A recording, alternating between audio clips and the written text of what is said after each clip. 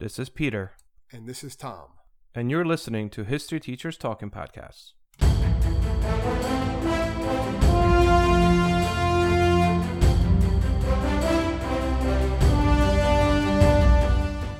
All right, this is Peter Zablocki and Thomas Reska, and welcome back to the podcast. What do we got, Tom?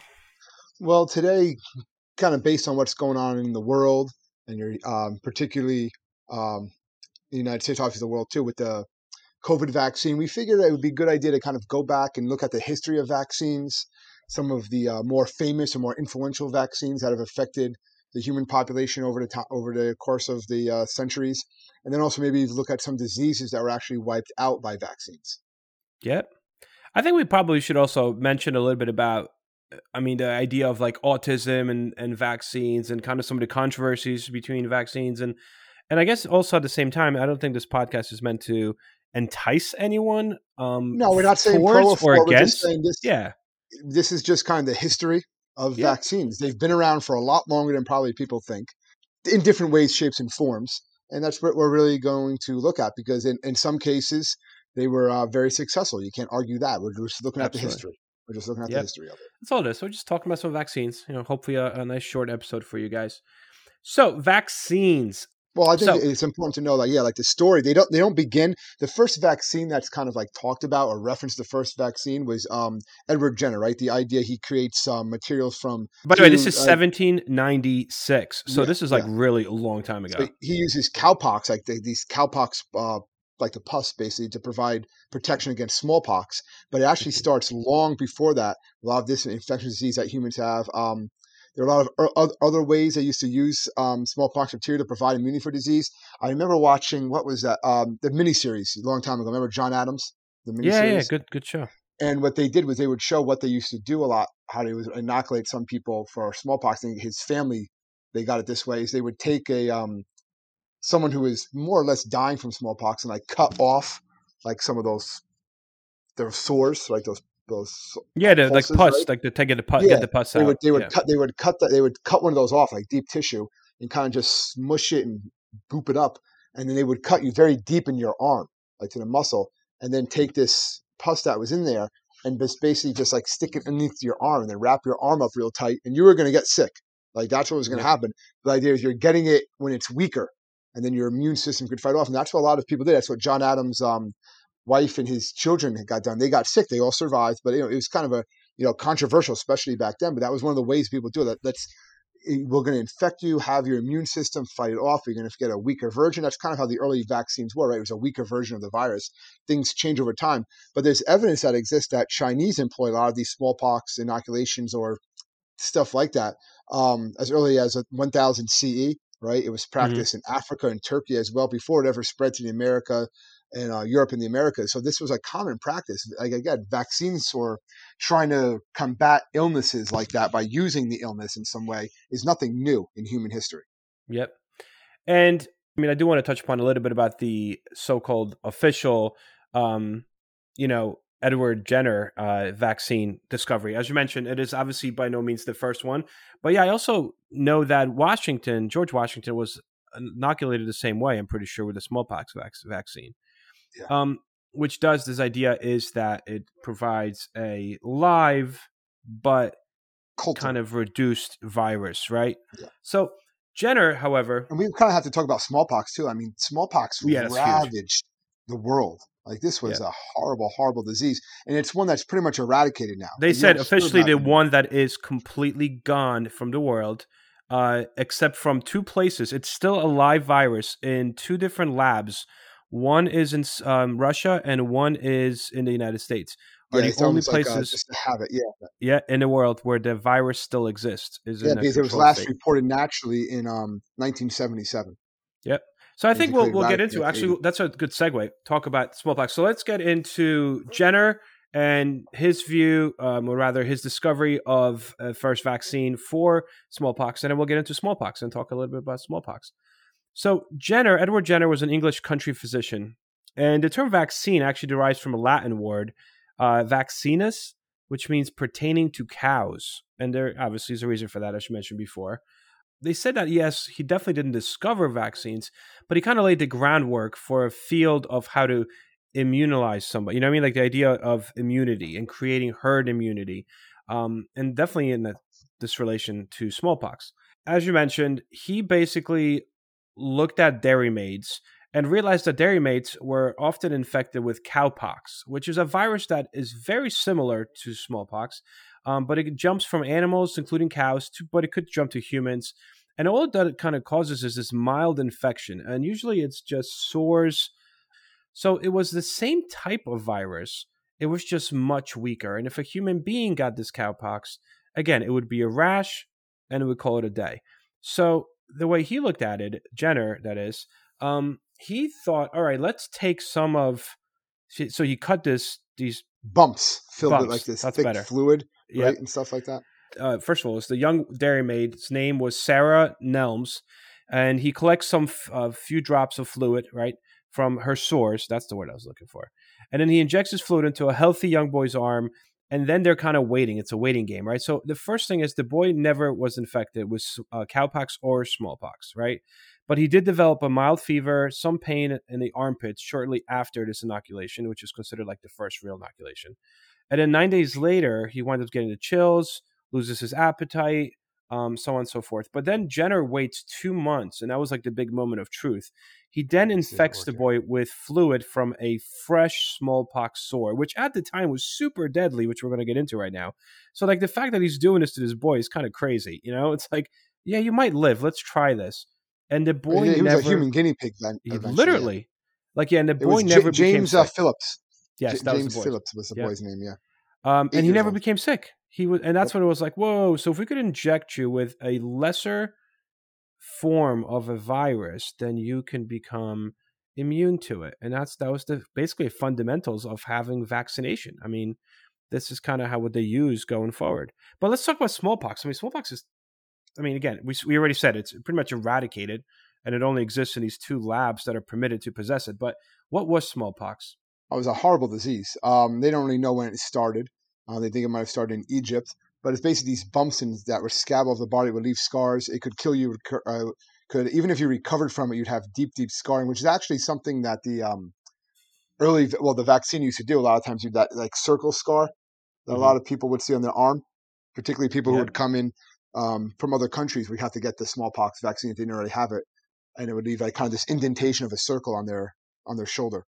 In the early one, in the not I wouldn't say early vaccines, but I guess vaccines up until like the 80s, right?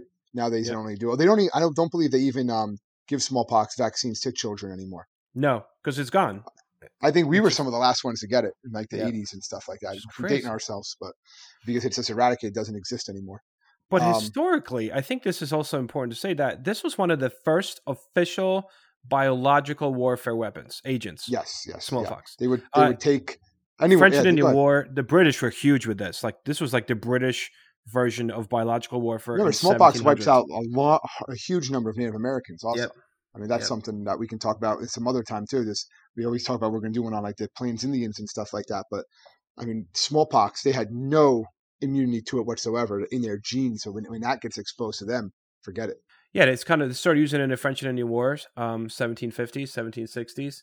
And then also the British commanding officers ordered it, smallpox against Native Americans. But during American Revolutionary War, it was also used by our side, namely George Washington, used it as well to fight against Native Americans, which is nuts.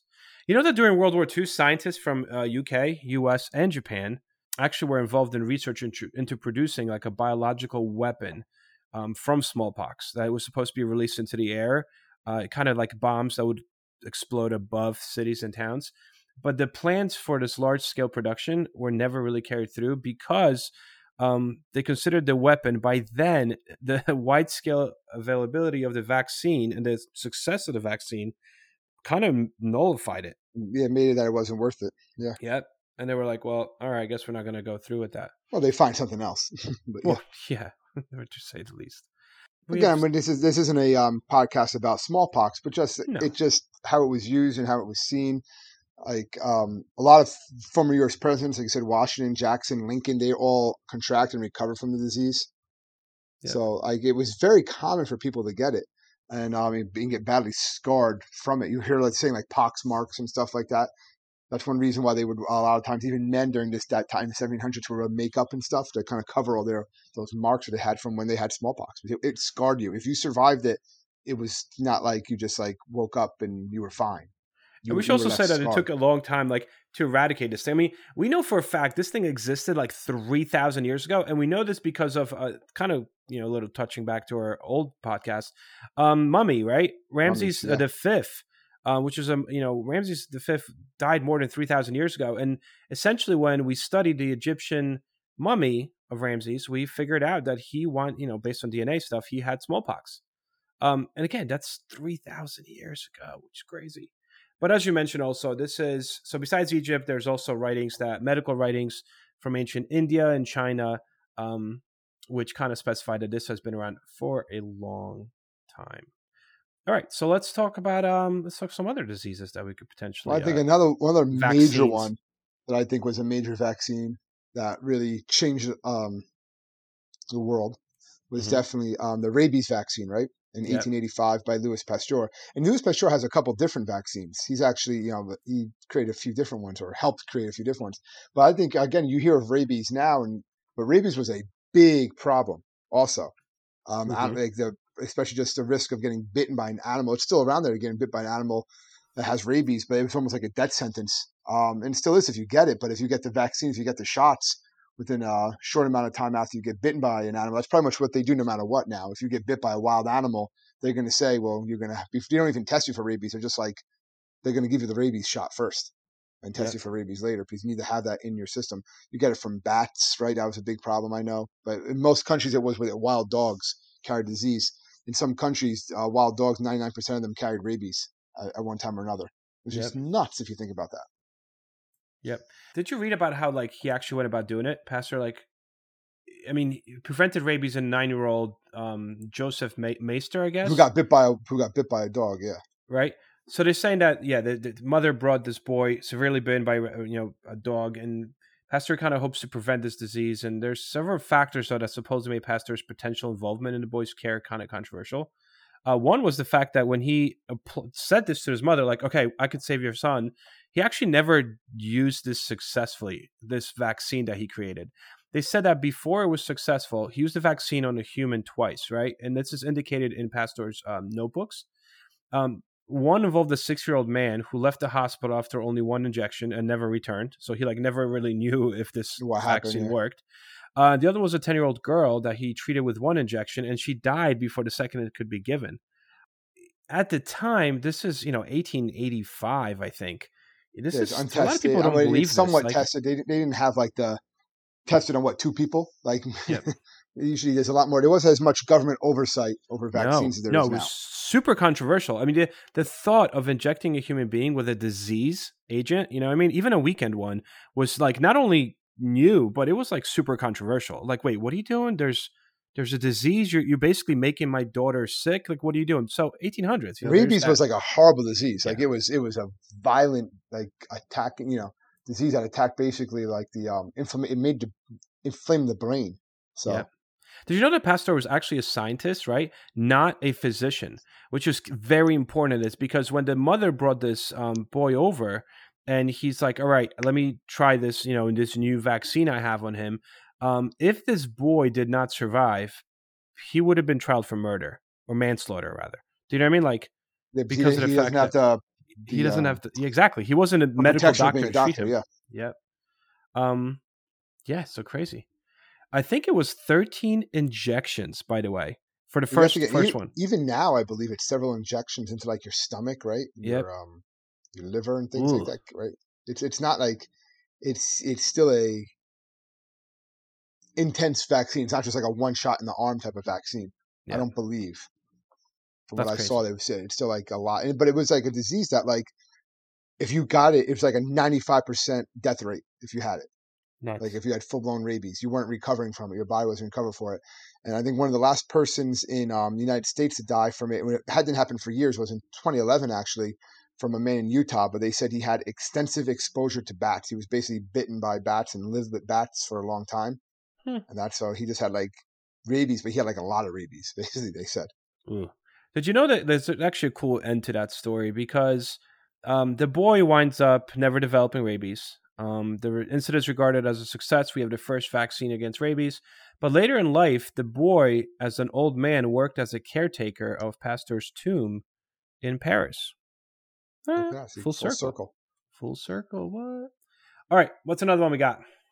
I think the one we really need to talk about, and I feel like whether we talk about it now or later, we definitely need to get out of the way, and that is polio. Yes, that's a big one. Yes, polio is huge, and polio in itself. That's another one too. Like just ravaged people. So polio is a viral infection, right? It lives inside a person's throat initially and intestines. And 1 in 4 people who catch the disease develop flu-like symptoms. And most of the time, 1 in 4 of these, right? The symptoms are just kind of like, I have the flu and it goes away. But the 3 out of 4, so 3/4 of the people that get polio suffer severe effects, which include paralysis and respiratory failure. Iron lungs, right? Yeah, I was going to get to that. So if you guys are out there listening to this, you just Google this. But some infected children would spend weeks inside these like giant machines called iron lungs. And if you Google them, they look like something out of this world. Basically, the head would be out and everything else would be in this like incubator. And what the incubator did was like constrict air, basically. It like took your whole body. Press it down. Yeah, and like press it down and then move it up. They would change the pressure of the air in there and literally make you breathe. Yeah, you used to see him a lot. I remember in like the Bugs Bunny cartoons after like Wile E. Coyote got like crushed by like his own inventions. Yep. At the end, they always say like inside Acme Iron Lung, and you see him inside those. That's what I remember seeing that as like a kid. And what's that? And I remember reading a story not too long ago about there's like still like one guy in the United States that still uses an iron lung. And like it's really difficult now because like you can't get the parts for it. So you have to like buy the parts off like eBay and things like that. What? Yeah, that's crazy. But there's so much newer technology. Plus, polio is also mostly eradicated for them. Well, from the United States, it's gone. Yeah, actually, the last reported case of polio in the U.S. was in like early 1990s, and the reason is because the patient actually contracted a disease abroad. But by 1979, the disease was considered eliminated completely from the United States. And that's just, think about it, and that's only, since vaccine was really introduced, Salk's vaccine was really introduced in 1950, like 55, really. It was a massive campaign, yeah. And you see you'd see like newspaper headlines basically talking about how effective the vaccine was, like saying like this works. Like encouraging people to do it because it was a huge epidemic, and you would have 30,000 people dying. I mean, a lot of them were children too, like dying every year. So they needed to have this, and it was it was a very again controversial, but also like relief when they realized it had some sort of vaccine. For a lot of parents, like now you don't have to worry about my child getting sick and they might contract polio. Yeah, I mean, NPR, just kind of both of those. According to NPR, 3,000 U.S. children died from polio in 1952 alone. 50s was like a big one. Right before the vaccine was invented, it was really where a lot of this spiked. And then going back to this PR idea that you just mentioned, Elvis Presley, there's a picture, I don't know if you could probably Google it. It basically is this picture of Elvis Presley, like kind of, smiling at this nurse who's like probably twice his age, but as a doctor injects him with polio vaccine. And this is backstage of the Ed Sullivan Show in New York, right? So like he goes on a show and he's photographed and filmed getting vaccinated. Like it was such a huge campaign. And in fact, the polio deaths in the early 50s were so common that companies would sell polio insurance to parents of newborns. Like if you were, your kid was just born, you get like a little pamphlet in the mail, like, hey, here's polio insurance, that for that day when your child might become, it's nuts, right? Like paralyzed. This is insane. But it spread rapidly, obviously amongst younger populations because it was transmitted orally. So they said it was easy to be transmitted in places like public swimming pools and daycare centers and so on and so forth, which kind of, allowed for that to grow. But if you look at the history of polio, there is, and this is from like hieroglyphics. So this is another thing that's kind of crazy when you look at this. They're thinking, again, going back to Egypt, like there's Egyptian paintings and cave carvings that depict otherwise healthy people that are young with withered limbs and children walking with canes at a young age. The bow-legged. Yeah, and they're like, all right, it's been around for thousands of years. This is kind of interesting too, because before 20th century, right, polio infections were very rarely seen in infants before 6 months of age at all. And in most cases occurred to kids that are anywhere like under 4 years old. But poor sanitation in like 19th and 18th, 19th century. So I'm talking 1700s and 1800s. Poor sanitation resulted in constant exposure to the virus, which actually enhanced the natural immunity, like almost like a herd immunity with the populations of Europe, as well as the United States against polio, which is why you didn't really hear about polio that much in the 1800s. It was kind of subdued because actually people were dirtier and therefore exposed to it more, and it kind of became immune to it. And then what starts to happen is as nations start to develop, European nations and the United States, 1900s really like develop, late 1800s, early 1900s. They said that in developed countries during the late 19th and early 20th century, because these improvements were made in community sanitations, like better sewage disposal, clean water supply, so on and so forth, these changes actually increased the proportion of children and adults at risk of, getting polio infections because it reduced the childhood exposure and immunity to the disease.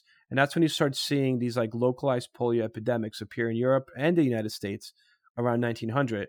And then you have outbreaks that reaches pandemic proportions in Europe, North America, Australia, by 1950, which is like the peak. They say by 1950 is the peak of the epidemic.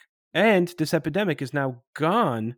I mean, like I said, eradicated since the 70s in the United States due to a successful vaccine. I'm Ken Harbaugh, host of the new Medal of Honor podcast from Evergreen Podcasts, brought to you in partnership with the National Medal of Honor Museum. In each 3-minute episode, we'll learn about a different service member who distinguished him or herself through an act of valor. We'll include stories from the Civil War to Iraq and Afghanistan, and from all branches of the military. We'll talk about service members who were overlooked for the medal at first due to their race or religion, and about those who were celebrated at the time. We'll hear stories of soldiers like Audie Murphy, future Hollywood star who mounted a burning tank to hold off German infantry in World War II. And people like Dr. Mary Edwards Walker, a Civil War Army doctor and the only woman to receive the Medal of Honor so far. Learn about these heroes and more wherever you get your podcasts.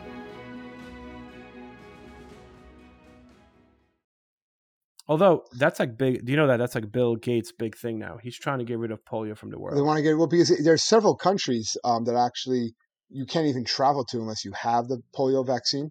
You have to prove that you have it because they won't even let you in the country. And there's other countries that still have this big distrust, like parts of Pakistan and parts of Afghanistan where the Taliban controls. They don't trust the vaccine. And actually, there was like doctors who were administering the vaccine actually were killed. Mm-hmm. There's a couple on those cases, so it makes it much harder. There's 3 major regions, basically in parts of Africa and parts of the Middle East that are still considered endemic countries when it comes to, not pandemic, but endemic countries when it comes to polio. That they still have outbreaks and stuff there. I mean, it's very hard to get it out to administer the vaccine because so many people are distrusting. And yes, they even distrust Bill Gates, a lot of them, because they think he's got like computer chips in the vaccine and stuff like that. Yeah. And although it was mostly children and especially infants that were most affected, the most famous adult affected probably was the future president, Franklin D. Roosevelt. He was stricken with polio at the age of 39 in 1921, which left him partially paralyzed. He later transformed his estate, would you hear about this? Like Warm Springs, Georgia, into like a recovery retreat for polio victims. He was in pain a lot for polio too. Yeah, like it was never really reported as much as when he was president. But there was, he had polio. It kind of limits his ability to walk. No, he could not walk. He was in a wheelchair, and that wasn't really publicized as much, during his presidency as much as it is known after the fact. But yeah. And he also is the reason why so much money. He was also the reason why so many funds were raised for polio-related research. And the guy that creates the vaccine. His name was Salk, right? Salk? Yeah. Last name was Salk.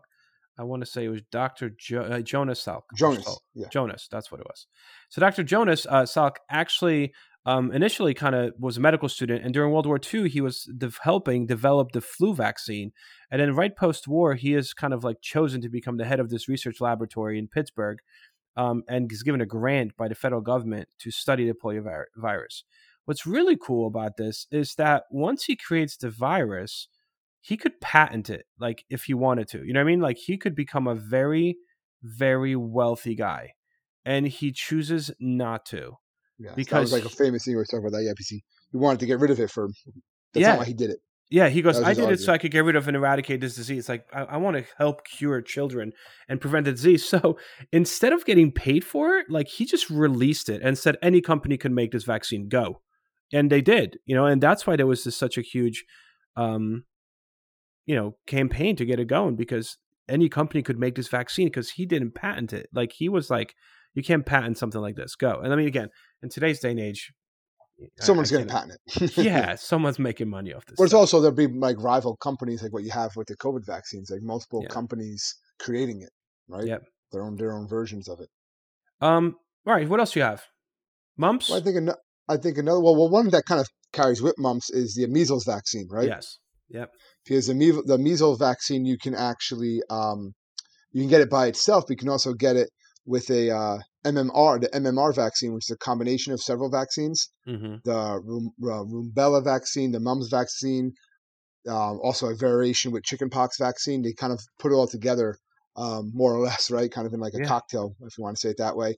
And that's kind of given to people.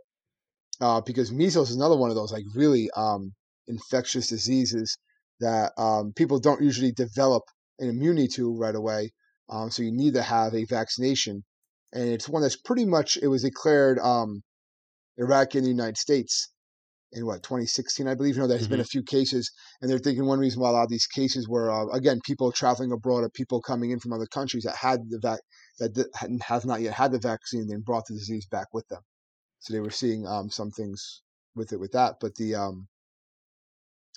history of the vaccine, again, it's based on John Franklin Enders, who shared a lot of his medical work. He won the Nobel Prize in Medicine for his work on the polio virus and some of the other viruses.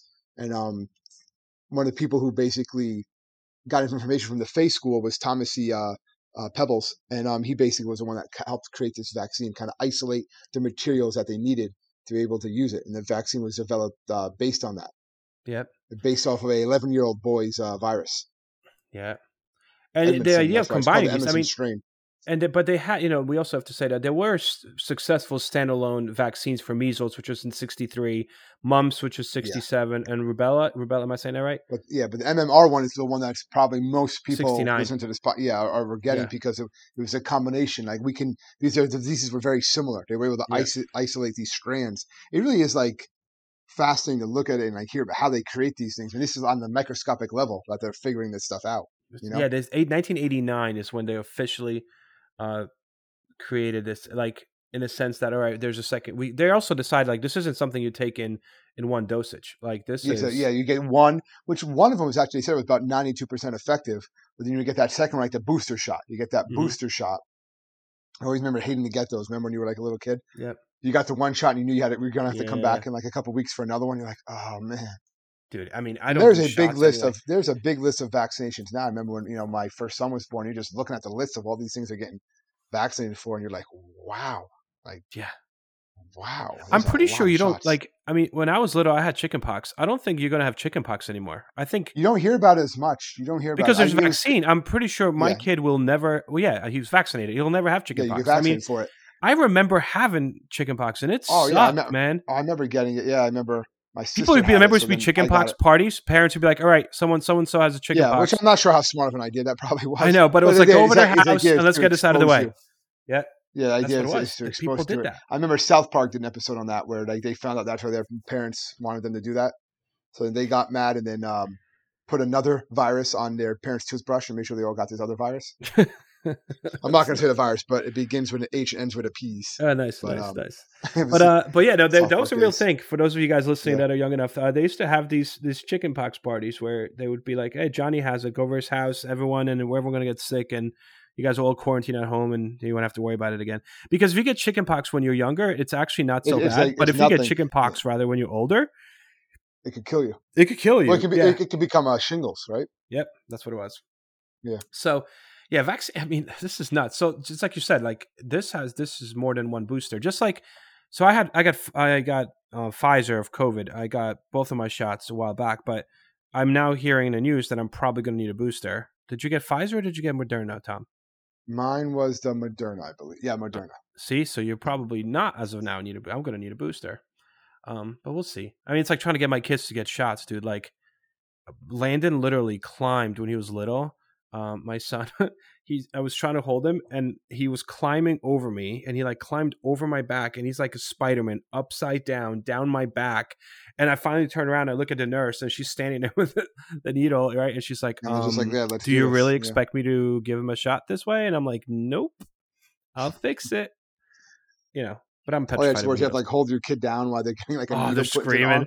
It's like, yeah, this is. And then you promise things you shouldn't promise. Like, you know, back in the day, it was like, I'll take you to Toys R Us. But now I can't even say that because no more Toys R Us. No more Toys R Us. Future podcast. Future podcast. Bam. Stores. What do we call it? We should call it stores. And that are no longer here. Stores and businesses. Stores of yesteryear. That's a good one. I like that. There you go. All right, Tommy. What else we got? We just hit up mumps, measles, and rubella. Like, dude, that just took it all out in one shot. Well, that took out a bunch. Well, again, because that's what they have now. They have these vaccines that are able to get these horrible diseases knocked out. And you just think of all these different diseases that are out there that are just, you know, waiting to take you out, you know? Yeah. But I think another one that was a pretty common, that was killing people, particularly if you were older, was tetanus. Yes. All right. And this is still like a vaccine. It's kind of similar to the rabies vaccine, is that it's not just 1 or 2 doses. It's actually 5 doses are recommended for tetanus, sometimes a 6th later on in adolescence. And usually you're immune after 3, but you're actually going to get these over the course of several years of tetanus shots. And sometimes if you're exposed, you know, if you might get something that they say, oh, you might need a tetanus shot, you're going to get an extra one. You know, and this one's been around for a while. This is one of those very first vaccines. This is 1924. And it came into common use really and didn't really become super common until World War II. It was used for soldiers. I mean, it literally decreased tetanus in soldiers from World War I to World War II, American soldiers, by 95% rate of tetanus. Yeah, it was a highly effective one. Yeah. Yeah. You know, how about this one? Because I started, when I was looking at this, I researching for this, I also came across this idea of creating immunity in poisons. Like, is it possible for you, like you see this, you know, sometimes, and historically you've seen this. This actually happened in Egypt. I forgot the guy's name, where he started trying to take poison every day to like make himself more immune to it. I've heard that too. There was King Mithridates or something. Mithridates. He had some of those. There also was a guy who used to purposely like let himself get bit by snakes just a little bit. That's crazy. And so he slowly builds up like the anti-venom in his body to the point where like now if a snake bites him, he's just like fine, doesn't even affect him because your body just is ready for it. So by the way, I kind of, you know, takes you into like, all right, now click next, and because now I was curious, so that totally took me off the tangent. So since I spent time on it researching this podcast, I'm going to talk about it. FYI, if you take a little bit of poison. Don't talk about people taking poison. No, I'm not saying you should take poison, Tom. You're going to give people ideas here. No, this is a legitimate. I got this from a scientific study. The answer is, if you take poison, you do not become immune to it. If you take a little bit of poison, just so we're on the same page, that is actually an urban legend. Quite frankly, most poisons or stuff that are in poison become stored in the fatty acids of a person's body. And what happens is they never actually go away per se. It takes a long time. So they're saying if you take, I'll take a little dosage here and next week I'll take another dosage and another dosage. All you're really doing is it's being stored in your body, which means ultimately at some point you are actually going to overdose on that poison and kill yourself. Some scientific studies say that it may stimulate the body into like upping its output of output of like immunity, but all it's simply doing is that it takes a little longer to kill you, but it still really, really kills you. So it's still a poison. It's still a outside agent that's coming into your body. It's gonna mess you up. This is kind of off tangent too, but this made me think of when like we study in the jungle, you know, and you talk about like industrialization and stuff in the United States, how they used to have before you have like Food and Drug Administration, they used to literally put bread that was laced with rat poison and throw it over like cut meat in butcher shops and warehouses across the United States to try to fight the rat infestation. And then the rats would run around the meat, eat this poison and then altogether just die on the meat, and then everything would go in a grinder and they would like make sausage. That was before, Food and Drug Administration. It's insane. Yeah. Good job they stepped in. Yeah, again, it's been a while since we went off tangent on these podcasts. So it was time. Yeah, we were sticking to it for a while. Yeah, we were good. We've been good. Well, we have those. I guess we can talk about just briefly. I guess we're talking about the vaccines and how people get them and stuff like that. But there is also a lot of people who don't trust vaccines. We touched on a little bit, and there are adverse side effects at some times. Typically, most doctors will say that they are safe, but there are side effects no matter what. Like you're going to get, because your body's having a reaction to it. It's fighting off the virus in some cases, or it's replicating the proteins to fight the virus. So you're going to have side effects a lot of times, like fever, pain around the injection site, muscle aches. Some people are actually allergic to the vaccine's ingredients in the vaccine. Yeah. So there's one particular, it's a mercury based that goes into many vaccines. Most of the vaccines actually, until like mid-2000s, contained this specific ingredient called thimerosal. I'm probably totally butchering that. And it was a mercury-based preservative that was used to kind of prevent contamination of multi-dose vials of vaccines, and it went to most vaccines. And research, that's really that one specific ingredient that was attached to this thought that vaccines would contribute to ADHD. And because of the levels of mercury within them. However, it is interesting that between 1999 and 2001, this thimerosal or whatever was removed in all childhood vaccinations, except some flu vaccines still have it. But for the most part, it was removed. Therefore, scientifically speaking, apparently there is no correlation between autism and vaccines. However, it is also, I should note, based on my research into this, a topic that is, according to the CDC, it's a hot topic. Yeah, it's not like it's a closed case. It's not like they're saying vaccines don't, but they're not saying the vaccines do. They're saying they don't, but we're still looking into it. Yeah, they're still looking into it. They're still going to explore. Because I believe the doctor who originally wrote the paper has since come out and said he's changed his stance. I should have actually looked up his name. But it's one of those issues that even if it's proven one way or the other, people are still not going to believe it, no matter which one it is. Yeah. Once you send that depending on before you are, once it's out there, it's out there. And a lot of times people aren't going to. They're just going to believe what they want, or they're going to find information to back what they want. And that is what it is. Yeah. In some cases. There is technically today 14 infectious diseases, according to the CDC, that were once very prevalent in the U.S. before the development of vaccines for each of them. I'm probably going to mispronounce some of them, but the diseases that are pretty much eradicated, more or less, because of vaccines are obviously polio, tetanus, flu, hepatitis B, hepatitis A, rubella, Hib, measles, whooping cough, rotavirus, mumps, chickenpox. These diseases were once considered epidemics, and they no longer are due to the fact that vaccines were created for them.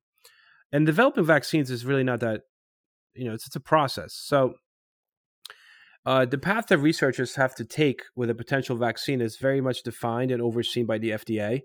And once researchers create a potential vaccine, the producer must apply with the FDA and first describing the product, but also the manufacturing process, and importantly, its effectiveness in animal testing. So it's almost like they have to basically say this works on animals before FDA approves for them to go into the 3 clinical trials. And the clinical trials are kind of laid out in phases. And this is regardless whether we're talking about COVID or any. This usually takes But the difference is this usually takes years to do. Yeah. But with you know what I read as to why it takes years? And so there's 3 phases, right? And I'll tell you kind of what I at least read about the time frame. But phase 1 is evaluates the vaccine's safety and ability to generate just an immune system response. It's a very small group of people seeing, hey, does this work on humans? Does this work?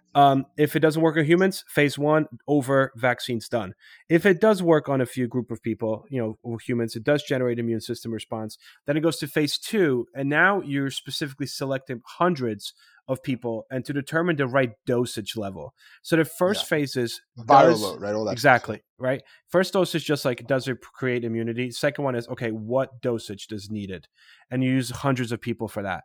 And then phase 3, this is where you test thousands of people, and now you're analyzing the safety and effectiveness of the drug on the overall population. And once these results of the clinical trials are available, only then can the vaccine itself be released to the public. However, what's happening with the coronavirus, there you have some, this process was, as you said, kind of sped up a lot, and you have some emergency usage where, you're kind of going out there before you're done with all these phases. But I've also read it's also an RNA vaccine, which is much different. Yes. It's not actually using the virus; it's using like the DNA particles or something. Yeah, like composed it breaks of the DNA. Nucleic acid. Yeah, the RNA, the nucleic acid. And what it does is your body starts to create an immune system when your DNA recognizes the agent. I mean, the science here is again, we're history teachers, right? Yeah. So this is a little bit out of our wheelhouse. But it's still, I do find it very interesting. It's one of those things that's like the fact that the human race can create antibodies, can create virus, can create these anti viruses, and it's nuts. These vaccines to go after these microscopic agents that are ravaging our society. All right, it's just very interesting. But few things. There is like a genetic recipe that is designed to make vaccines now, which it makes the creation of vaccines actually very quick, which is also why the coronavirus vaccine was created like a year ago. And I mean, we're recording this podcast pretty much a year after the highest level of coronavirus. So we're in April of 2021. When it's really spiked in the US was April 2020. Vaccine was created fairly quickly. It just needed to go through these phases. They weren't going to just release it. They needed to do this. And they're saying, based on what I read, that the vaccinations for COVID were kind of sped up in the sense that a lot of the bureaucracy hurdles were removed, and that's what allowed for it to be jumping between these phases much quicker. Because there's a lot of cooperation between a lot of different scientists from around the world. We're all working together. It wasn't just like kind of in their isolation in their own labs.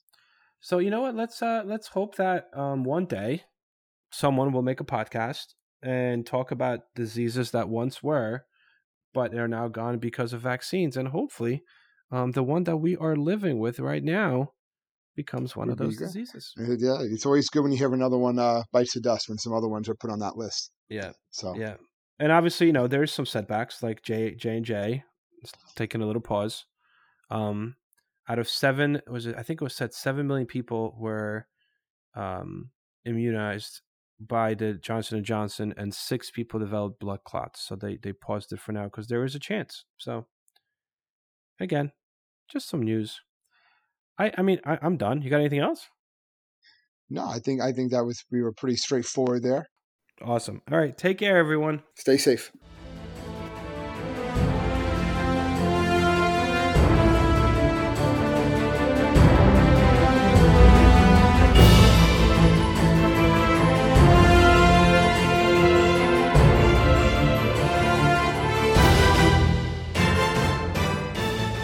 I hope everyone enjoyed our podcast, and if you would like to email us, you can do so at historyteacherspodcast@gmail.com. Coming up on 5 Minute News, I'm Anthony Davis. You might think it's partisan because maybe it's critical of one side or the other, but it's not, it's just the truth. And I think that's also something that's kind of unusual for Americans listening to the radio or to podcasts, because the news landscape in the States has been so partisan for so many decades. So 5 Minute News is verified, truthful, independent, unbiased, and essential world news daily.